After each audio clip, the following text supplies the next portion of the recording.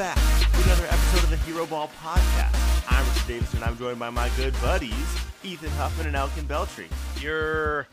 Now, guys, we are about to start off this podcast talking about what everybody's been talking about in the NBA landscape, and that is load management.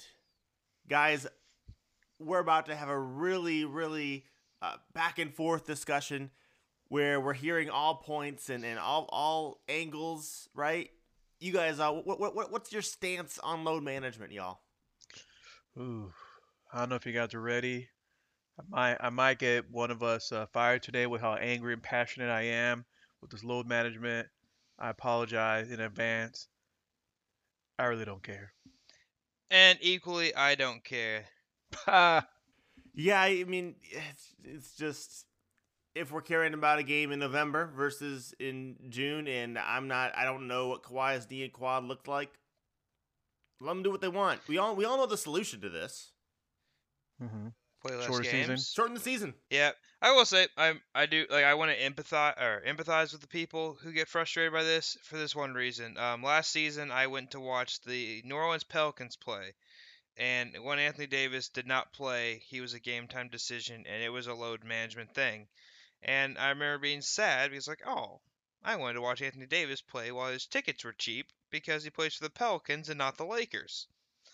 And this was like early in the season when I was like, they're gonna be bad enough that it won't he'll eventually go somewhere else and whatnot. But like at the end of the day, like I got to watch Julius Randle, who had an incredible game, scored like 40 points, and I still really enjoyed myself. I think the only amendment I would like to see, which just does not fix what set everyone off the other day, is I would like to see a day where load management only affects the team on the road, at home, ideally, because then you're not like shorting the fans who never get to watch this specific player, but maybe once a year. Again, that's really hard to parse, but that is like my one thing that I empathize with. But the thing about the incident that set everyone off was Kawhi resting at home when Giannis came to town. So even then, there still would be plenty of people upset in these nationally televised games. But whose fault is it that we decided to nationally televise a game that was on the back-to-back? Like, you did this, NBA. You set up the schedule, and you've got to recognize any time that there is a back-to-back, you cannot assume Kawhi Leonard's going to be out there and playing. But here's the thing. There are like 30 other nationally televised games that the Clippers are going to be on. Kawhi's going to miss some of them because they're putting them out there as much as they possibly can. Mm-hmm. You'll get to see him sometimes. You won't get to see him other times. The way to solve this is to just not have back-to-backs, and I recognize they really can't do that with the schedule unless you extend the league year or you remove some games. So figure it out, NBA. But until that happens, I'm going to empathize and say, you know what, I'd rather see Kawhi in June, and if he thinks that that's what's going to make him be able to play well in June, then so be it. Yeah, my empathy feelings for hurt bodies is stronger than my empathy feelings for not getting to see your favorite player the one time he comes to town. And that's that. Have a less good, less injured favorite player. Yeah, and you know what? That's how you force topics, hero ball style. Yep. Oh man, That was it. that's it. That's right. So like moving on, fellas, to some actual like things that I'm interested in, and a team that I've been really surprised that they've been so effective. Now I could maybe look at the game log and say maybe the Celtics haven't played the stiffest competition, but the Celtics are 7-1, and unfortunately, there's going to be some difficulty coming up as they have lost Gordon Hayward for some amount of time. I don't think it's been determined how long yet, but the man broke his left hand. He was playing so well. Guys, really disappointing for the NBA in general that Gordon Hayward's going to be out some games now. Yeah, I heard 6 weeks was what was floating around there on the Twitters. Obviously nothing official, but, usually when those things come out, they're not too far off. Boston's been playing really well. The most hilarious aspect of this is that Bill Simmons. I don't know if you were following him on Twitter. I saw that in the moment. I refreshed it, saw him say, "You know what? But try not to jinx it. But man, this Celtics team is good." And he went on and on and on, and then literally 10 minutes later, then it comes out broken hand. tough. Yeah, and I don't know, such a weird play too, like with the setting a screen and just getting your hand in the wrong spot. Like think about how many times. I don't know you guys, but I've always been a big guy when I play. How many times I've set screens and like people just avoid me in general because they don't want to bump into me. And if it's the NBA, you gotta body and go through, and it's just unfortunate timing and hand placement just breaks his hand. Second, like broken hand that has been of much note. Steph Curry going down and Yeah, with on a with with, flop. with, with the classic, um, you know, block charge kind of situation, trying to do that, and got 2 stars going out on fluke injuries. Like this is not what load management would prevent, but it is the thing that has happened. And so now Boston without their guy, who seemed to be people saying it's like Utah version of Gordon Hayward. He's back, which makes sense, right? And we've kind of been anticipating this. It takes about a year before you actually get to the court again, but another year before you're actually back to yourself again. We saw this with Paul George, and we see it with athletes all the time. It usually takes that extra year, and we were here, we were seeing it, and it's just unfortunate. What else about this Celtics team has there been any other surprises? Like I'm taking a look and I am looking at some 3-point percentage and saying I don't know if Jason Tatum will shoot 44%, Hayward 43, and Kemba 41, but like the team is moving the ball so fluidly. Like I want you guys to peep their assist stats, and four guys are averaging 4 assists or more. That's Kemba, Smart, and Hayward, and if like everyone else is like aside from some bigs or guys who play some spot minutes, is averaging at least one per game, which just shows like everyone's got like freedom with the ball in their hands to shoot, freedom with the ball to move it, like get better shots. Like for what all the things that Bill Simmons like historically talks about, he is.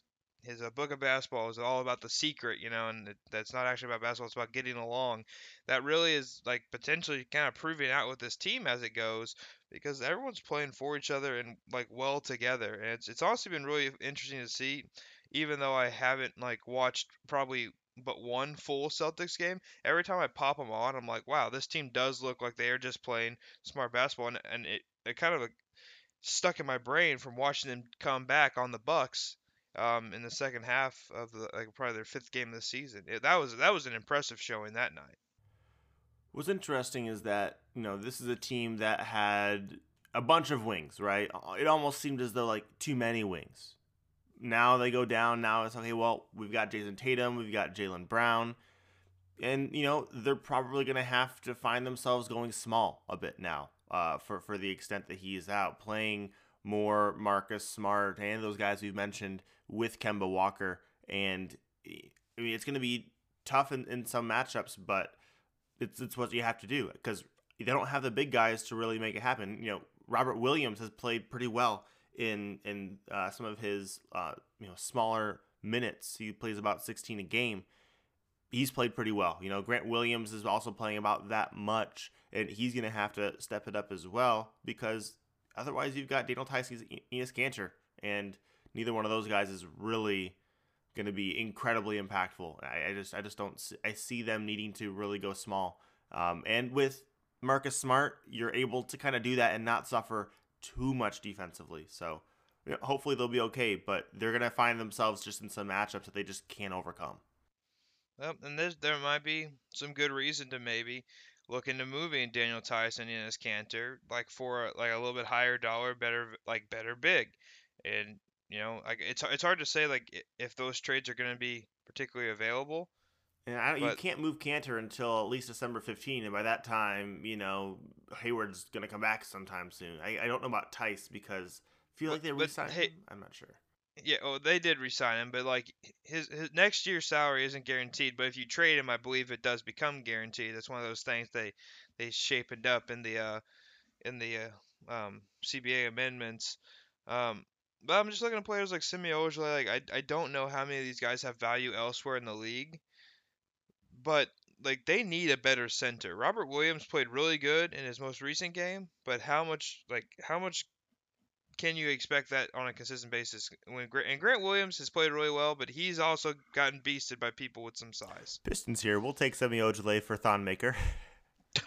Oh no. Richard, we're looking for solutions. I That helps I, only the I Pistons. recognize this. I'm sorry. I had to throw it out there. Yeah, I don't know what the situation would be, but I'm thinking about a team. Um, the team I was kind of thinking about was Charlotte, and they have like a Willie Hernan Gomez, who he's not a great defender, but he's a really solid rebounder, and I know he's not getting paid very much. Like, I'm just thinking about like see if there's anyone you can plug and play, and maybe it just happens to work. Like, he's not a very good defender, but he's not worse than Enes Kanter on defense, who hasn't played very much this year. Like, I'm just wondering if there is someone available that you could plug and play, and maybe it just fits. Yeah, the difficulty is the money.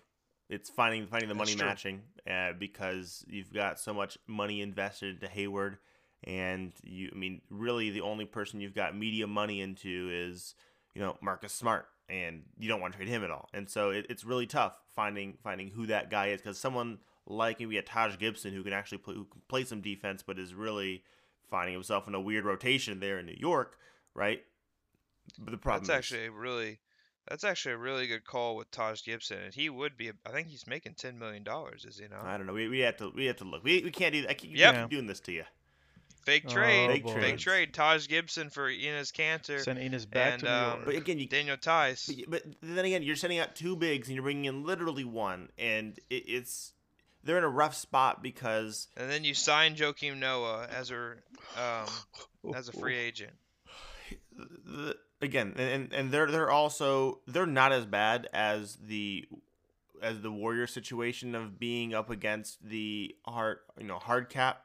But there is a there's hard a cap hard cap looming. that you've got to be aware of, and so while it's let's go ahead and make these trades and send these people out, anything you do, it's gonna like that. It's gonna require you to bring in more people, who you have to pay more people when you get closer to that hard cap, and that's tough. You have to see if it's worth it, and of course, the longer you wait, which we'd have to wait for December anyway, the easier it is to sign those bigs to minimum deals for the remainder of the season and not hurt your hard cap. But if you're playing well, if it seems to still be working out, and you are in that top 3 group in the Eastern Conference, maybe you're saying, you know what, we've stayed afloat, and we have Gordon Hayward coming back, and he's been playing well, and it's not like he can't be in shape. It's a hand, right? He can keep doing all he needs to do with his offhand, and so we'll have to see how it goes in these games without him, but maybe they are active once December rolls around. Let me ask you, Elkin, because you've had a team recently that's been prodding around in the top 4 or 5, and the Pacers, did they top out as a higher seed than that? Forgive me because I don't remember. But you've had a team that's poked around in close to that, best in the East type of scenario. How far are the Celtics away from that? Like, are they one really shrewd trade away from being as good as the Sixers and Bucks? I think they are. I mean, look at who they have with that core with Kemba. Even you can, of course, Tatum, Hayward, Brown. I think for me, you have that solid core right there. I think you are missing a solid big. That's what you're looking at. If you're looking at how they're playing this year, and I don't know if you guys even had a chance to watch the game on Thursday between the Hornets and Celtics, even just watching that, it was like, oh, Kemba had a bad game, but what happened? You had Hayward had a decent game. Tatum was making shots, and then I don't know how good the 3-point shooting is going to be. I think you guys brought it up how not just their main guy, but even their bench guys are making just a bunch of threes. But I see this as a team where they're able to throw different lineups, and for me, they're one piece away. But I still think also Hayward and Brown, not Hayward, wow, Tatum and Brown still have another leap to make, especially Tatum. Like it seems like Tatum, this is like for me his actual second year. Last year was like it was like a year that was just horrible for him, but now this is a year where he's developing more, and I think they're one piece and 1 year away still. And I know they expect them to go now, but I think they still need another year of seasoning with these guys too. And they're also in an issue where they can't really trade Brown anymore because they went and extended him, and it becomes a weird CBA rules where the outgoing salary and the incoming salary are really tough to match up, because if you send Brown out, it's the average of it's average salary. It's not just this year's salary. versus what you're bringing in, and so that makes any Brown trade now very tough. Yeah. So we'll see. I don't know what pieces they have that they can move around other than what you've mentioned, Ethan. But I wanted to bring Elkin into the conversation there, especially because I still think one of the best, like, I don't know if it'd be perfectly mutually beneficial, but some kind of Jaylen Brown and Pacer big swap is still like something that's in my head, but I as that makes but sense. I think that the moment, like, I'm not sure because I know that they both have, they've gone in, they've extended both of those guys. I'm not sure exactly. We need to look at. I don't know if we can find that out right now, but Yeah, no, well, I did a fake trade real quick just to see what the TradeNBA.com Mm-hmm. would tell me. yeah, I And don't think they have trading it Jay, though. yes, trading, yes, come on, let me finish what I'm Go saying, ahead. sir. Go ahead. The the trading Jaylen Brown for Miles Turner, which was 18 million in comparison to 11.5. It's saying they can only take back 11 and a half, which I know is not 100% true. But here's where they do tell you: if you cut 6.5 million, so it's like between 11 and a half and 6. So I think they had to bring in, like, for equal value, it'd have to be 6.5 plus 6.4, so 12.9 is the approximate, like, equal trade value for Jaylen Brown on his extension. So that's my math. Is it right? I don't know. Let's move on. All right. Going Let's out. go move on to unfortunately the Lakers, who have. Hey, is this a national media I podcast mean, talking Celtics it Lakers? probably is. Just wait. Just wait. Eventually, we'll get to better topics here. But with the Lakers, the Lakers have been playing very well of late, and it would go to reason. It's not just Anthony Davis and LeBron James, although both have been playing well, but there has been some of the other guys who've been going and contributing. And the question that we've got to ask is, of course, is Dwight Howard back? Is he back? No, but is he here? Yes. Like, Dwight Howard is existing in a very good place for himself right now, in that he's blocking a lot of shots, he's grabbing up some rebounds, but more importantly, the guy is moving again. And I remember, like, as much as, like, I've always been kind of a bit of a Dwight Howard stan, and I defended him when he was on Charlotte, putting up good numbers, but he looked bad. I was like, well, like, let's see if he's how healthy he is. Like, if maybe like, he played A1 games, but, like, I feel like he was still gritting and grinding through it. He put up 16 points and 12 rebounds that year in Charlotte, and then last year missed the whole year because of a glute problem. Like, the fact of the matter is, like, he looks healthy right now and he's moving well. And if you keep him on, like, quote unquote load management, playing 20 minutes a game, is this sustainable? And I think yes. Here's the thing. It's like it's a different type of game than he's necessarily been playing, though, in some of those other stops where he's been putting up near double numbers, right? It's a different type of thing where he is, because he's dropped weight and because he's saying, I'm not just going to need and take a bunch of post touches. I'm going to try to see what I can do, even though plays are not run for me. Like, he needs to continue. Like, I know that he's had that mindset initially. People have doubted that he would be willing to live within that mindset.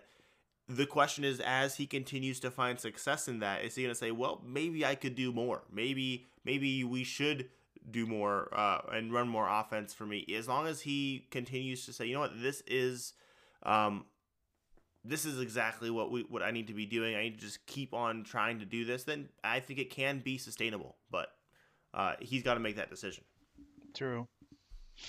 And then I was peeping some per 36 numbers, and his rebounding average. No, Richard, relax. Your face is not relaxed. I can't deal with per 36 numbers for bench guys who we know are never going to get more minutes. Like, okay, well, buddy, I'm not talking. Okay, let's do per 100 possessions. I wanted to do a comparison to what he was doing earlier in his career, and, like, I'm just comping minutes he's on the floor. What's his effectiveness level? And so per 100 possessions, he's averaging 17 rebounds, which is pretty comparable to what he averaged most of his time in the league. Like, he's doing really well with his time. And all I'm saying is that when he's on the floor, he's playing similarly, rebounding wise, to how he used to play. And that's all I wanted to say, Richard, because per 36 minutes, it was the same deal.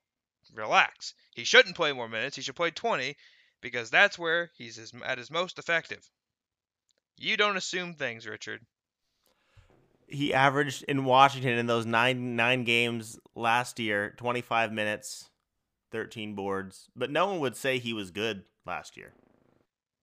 Richard, I don't want to talk to you for like 3 minutes, so I'm not going to. All right, I think we better go on from the Dwight Howard situation. But didn't we also say that this roster, obviously LeBron and Anthony Davis still working out. Didn't we beginning of the year I felt like we were all like bringing in all these guys. Can this actually go ahead? So here's one thing that Mhm. one variable we've not had to deal with yet, and that is Rajon Rondo. Also We've not true. had to deal with Rondo because he's been injured. Well, guess what? He's coming back. And from the looks of it, do we think that Rondo is actually going to come in and get more minutes? Because this has been a Lakers team that's been playing very well defensively. Hmm. Rondo is Not not a good defender anymore. He's not. Do we think that putting that variable into this equation is going to be a thing that is helpful or harmful for this team? I think it'll make not that big of a difference, just solely based on like the guys whose minutes he'll be taking are not good defenders.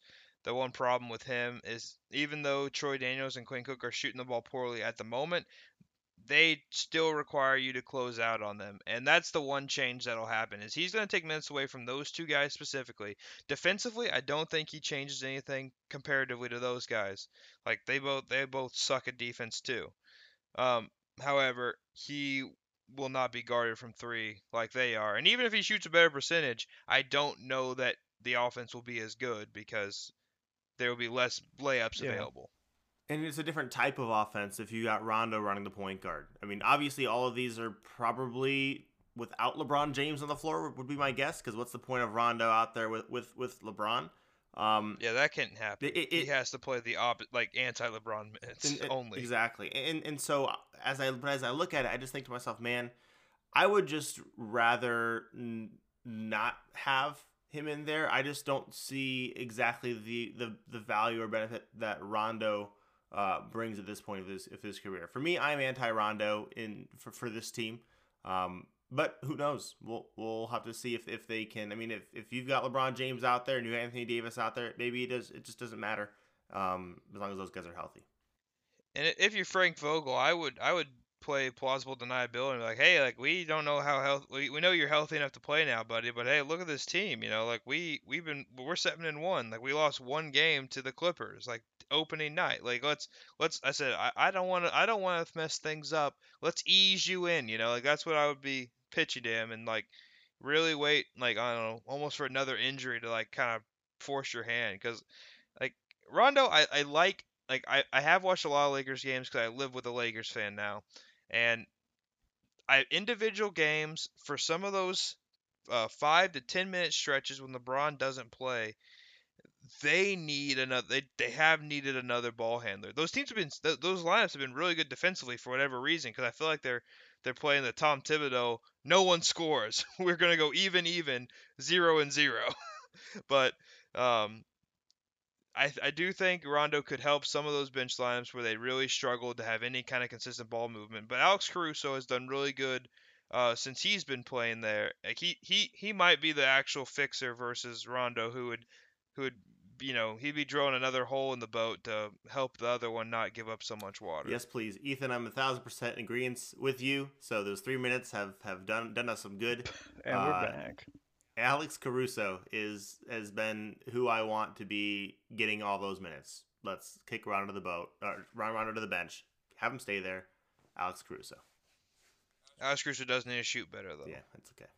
He will. Now, Ethan, there was a question you had about whether What was something my was question? real or not. LeBron James averaging 10.5 assists. Is that real? That was the question you posed, Ethan. I'm going to throw it back That's in your right. face. What do you think? Well, I think it is pretty real. LeBron has to do so much creation for this team because, like we said, when LeBron's not on the floor, they do have a little bit of trouble. And I think LeBron is going to have to continue to set most of these players up. like this team, unlike the team from last year, they have surrounded him with, even if they're bad percentage wise, they are quote unquote shooters. The Avery Bradley, he is a quote unquote shooter. In other words, you have to make the play for him. And there's only two other guys who really can make their own plays, and that's Kyle Kuzma and Anthony Davis. So I think LeBron will have to continue to be an assist machine if they want to be the highest level of successful. And if you're passing to Anthony Davis and setting him up, I mean that's gonna more shots are gonna go in than he does good things. Yeah, so that's useful. I don't see why it can't stay. He is leading the league in assists per game, I believe. And who knows? Well, if we see this for the duration of the year, and if people begin to make a big stink about it, LeBron's going to be up there in the top few for MVP vote getting. He said he's not. I think probably in response to Kawhi, he's like, I want to be playing games. He does not plan on sitting out very many games as far as for rest is concerned. So we'll see. I respect that. If you want to play, you should play. He also didn't play a lot last year, so. Well, he did get hurt, Richard. I know. Let's not be. And then, but I'm just saying he didn't play the postseason. He got rest for the first time in like forever. Oh, that's true. You're talking about the fact that he didn't make the playoffs for the first, like he was injured. The second time in his career. Yeah, he was injured, and then they didn't make the playoffs. So obviously, you have to recover from injury, but he's been rested. Whereas Kawhi usually did the thing that LeBron usually does, and going all the way through to the end. So. All right, I see a Harden plus Russell equals question mark on the doc. So I don't know who wrote that. That was me. Someone, please explain. So with this Rockets team, right? We're aware. Right now they're 6-3, but if you begin to just like if you were not paying attention, you were just hearing just the narrative, you would probably assume that this team is having some of their similar early season faltering, and this team themselves, they are operating at a really high pace like we'd expect them to. Ethan, what is their pace ranking? They were number 1 in the league, but I don't have their page pulled up right now. They're second. So they were now they're number 2, but they're still right up there at the top. Still up there, which is a little bit different, obviously, than last year, right? Because last year their pace was much lower because it turned up being a whole bunch of Harden ISOs only, and now we've got Russ. We have some different dynamics, so they're leading the league in pace. Their offense has been unreasonable. They've been scoring a ton of points, but their defense is really awful. And if you begin to think about it, like, is this a team? This is a team that has championship aspirations. You don't trade for Russell Westbrook and not have those goals. Is this a team, the way that they are currently constructed, where they're going for all offense, no defense, kind of all right, James Harden, you need to get all of your shots up. We're going to take a bunch of threes, lead the league in 3-point attempts. Is this, do you see this team being sustainable? Are we going to see the same issue that we see with the Rockets every single year, where they can't make it happen come playoff time? I see same issues, and I think it's going to be more amplified with the Russell Westbrook in there. Even just looking at, I know we might be getting ahead of ourselves, but that game against the Heat, even looking at that example, okay, I know Ethan's smiling right now from ear to ear, but literally at the end of the first quarter when it's 14-46, right there, I'm worried about it. And I don't know if you guys have pulled up I was looking at some of the Rockets, the games, kind of looking at Westbrook's plus minus. And Westbrook hasn't played all the games. There's some games he's had to not play in, but I'm looking at it, and sometimes I'm like, James Harden is probably better off without Westbrook. I mean, there's some games Westbrook has done great for them, giving them a good plus, but it seems like when those two are playing, you're still having that confusion where who's going to handle the ball. And Westbrook still doesn't know what to do off ball. I don't know if you guys have watched much Rockets games. Westbrook is still struggling to figure out what's he going to do off ball when James Harden is dribbling over and over again. Because when I watch those games, Westbrook finds himself corner or angle 3, and he stays there. He goes back and forth. He doesn't make a dive to the basket or anything. He's just I'm going to watch James every time. And everyone's like, oh, look at Westbrook's reaction to a James Harden 3. But I'm like, the entire game. He's just standing there, and it doesn't help their team out. Like I wish, like for me, it's better. Like yeah, have them start together, but if they alternate, having them in the game, like that's probably they've been doing that. That's like for me the best thing for them when they're taking turns being in the game, and that where I feel like there's getting better results. So they run completely different offenses, the two of Mhm. them. Like, and I wish I could remember the exact quote. I was listening to a podcast. It's like some people just play bad basketball well, and that's the exact definition of Russell Westbrook. Like he's been a bad basketball player that's been really good for a Yeah. long time. Like it's weird. Like most of the things he does don't make any sense when you're watching him. Like that's a bad shot. Oh, it happened to go in. But he does it so consistently that he gets away with it and it's okay. And he's been a phenomenal player. But then you're pairing that with James Harden, who technically speaking is doing everything correctly in terms of like all these efficiency metrics, and so they just clash, and the clash is noticeable when you watch Russell Westbrook float from corner three to at the break, corner three above the at the break, doing nothing for the spacing or offense. And so I agree, a stagger is needed, and honestly, I would say Russell Westbrook should have the ball in his hands occasionally a bit more when they share the floor just to help. Like James Harden has to be guarded, but I think James Harden has the same problems off ball as Russ does. So I really don't know if there's a But it long-term does make solution more for sense that. though for Russ to be that almost that main handler because who are defenses going to be more scared of out in the 3-point line? Even though James has been rough to start off the year, they're going to be scared more of Harden out of the 3-point line. And I know Russ, Right, but and I know for me, Russell is more of the.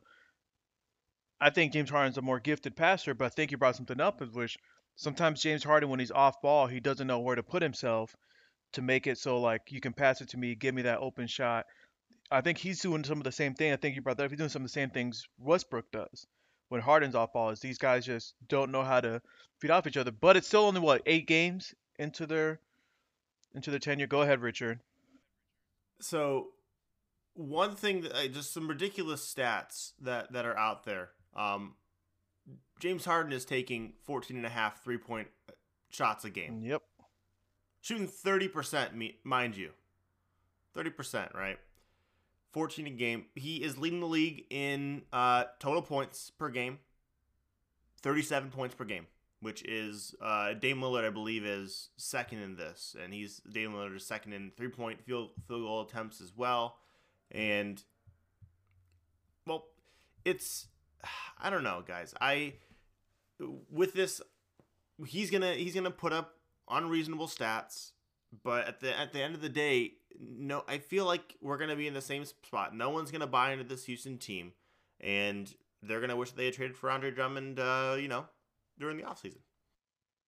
well, yeah, Andre Drummond would be perfect for a team where your best player shoots 30% from Oh, three. Oh yeah. yeah, he has so many offensive rebounds, it's ridiculous. He might even average 25 rebounds a game for an entire season. Certainly could happen. I think the gamble the Rockets take is that they play the season in small sample sizes and they get the correct small sample size in a series where they're not favored and then they happen to win. Like, that's honestly kind of what they have to root for is that Russell Westbrook shoots 33% from three in a series that where his expectation is like 28. That's what it takes for the Rockets to be successful. There you go. All right, guys. Blake Griffin returns Monday. Yeah. Hooray! Hooray indeed. After Pacers and Pistons get 3 games together, it was so horrible. I'm so mad at the schedule planners for the NBA. Oh yeah. Well, you guys would have lost all three then. It's been trash. It's been trapped. But Blake Griffin, I am excited. I am excited to watch him play. I hope we get more of the Blake Griffin from last season, Richard. I hope we get that guy coming back.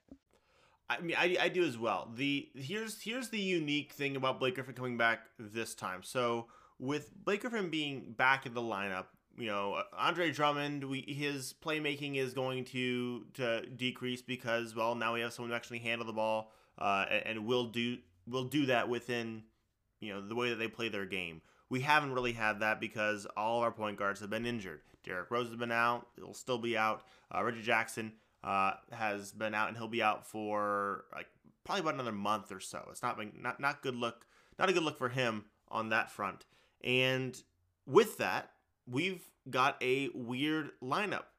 in the past, we've not liked to have Luke Kennard with Blake Griffin at the same time because Luke Kennard is not able to get the types of shots that we would want him to get. But because we don't have Reggie Jackson there, we've been playing Bruce Brown at the point guard. And so we just don't really have the guards and bodies. I'm curious as to what the rotation will be like once Blake Griffin comes back for the Pistons. But I will tell you, it will be nice to have someone in there who you can just kind of trust. Hey, get the ball to him, let him do his thing, and because we've not had that, and it's been the Pistons are a little under 500. You're happy to kind of be where we are. I think 4-6, but with Blake coming back, the hope is maybe we can actually begin to make a bit of a surge and find our way solidly into the playoff picture. I would usually say when you insert the team's best player back into the lineup, everyone else's field goal percentages should bump up a little bit because they're going to get a little bit more open shots. But Richard, the thing is, your shooters are shooting really well this year. They are.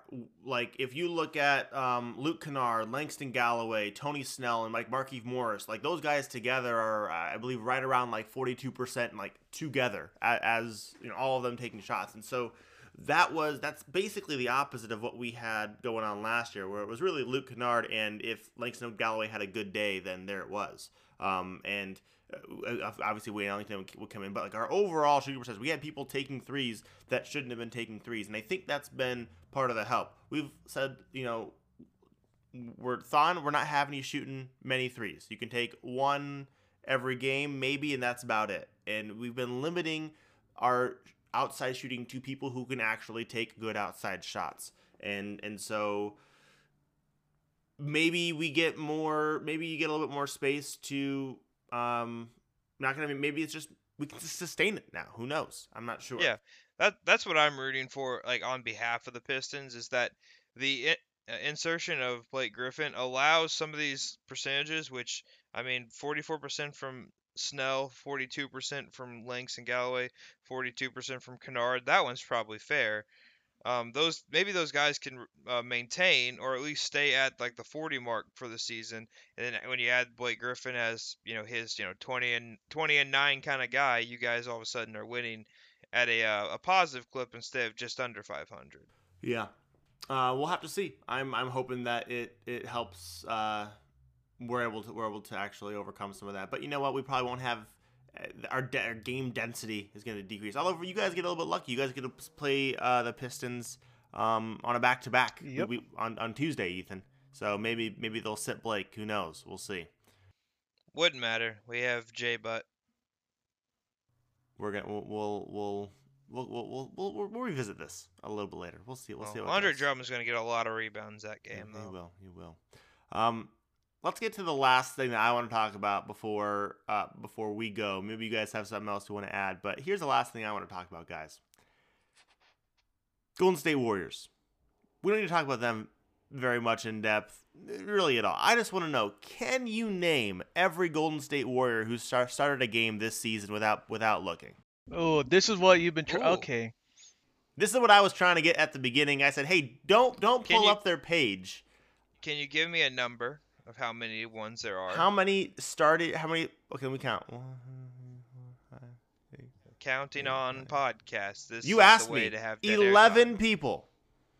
There's the obvious ones. Let me go. Are you gonna go obvious or not obvious, Ethan?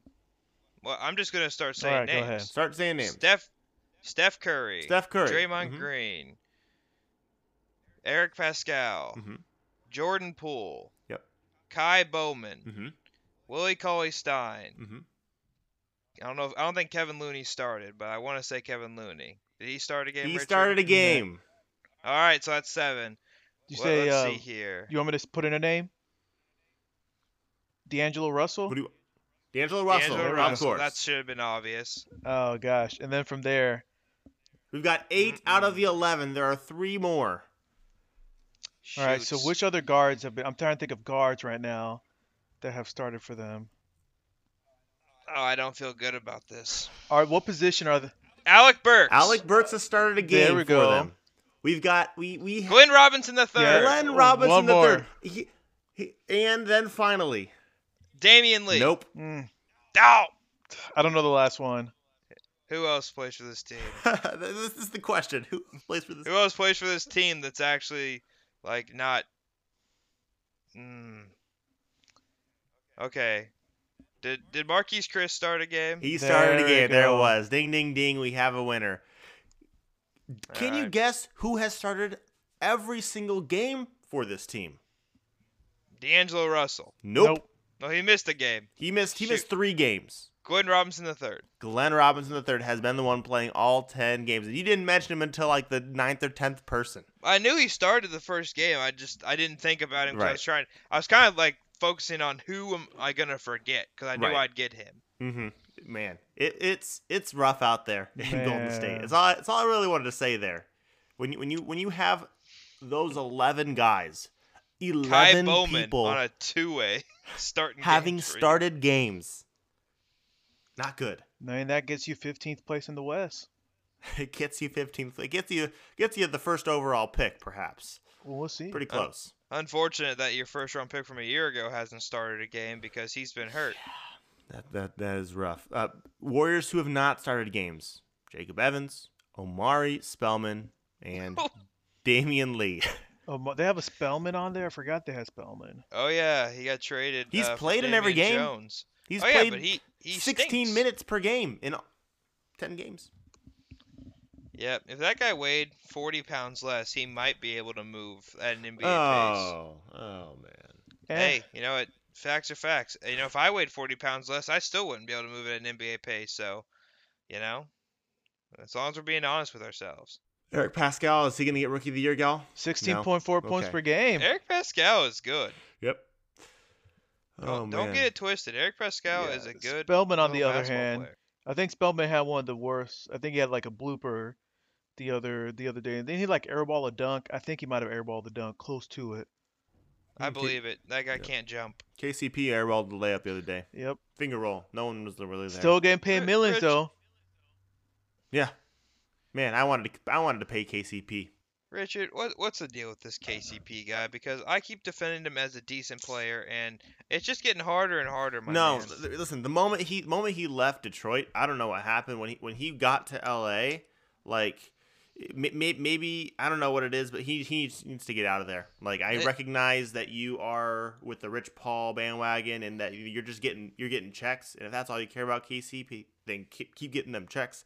But if he needs to become a better basketball player, he needs to get out. The problem is he going to find a job anywhere else after? I mean, That's but what makes it even matter. the first season for the Lakers that he had, it wasn't bad. Like, When he was not in prison during those, he still played times. 74 games. But if we look at, I mean, he was averaging field goal percentage was like 42%, 38% from 3-point, averaging 13 points. Not Detroit level, but shot better than he ever did in Detroit. Not saying, but now he's just like, Why is he stinking at defense too, though? He stinks at everything.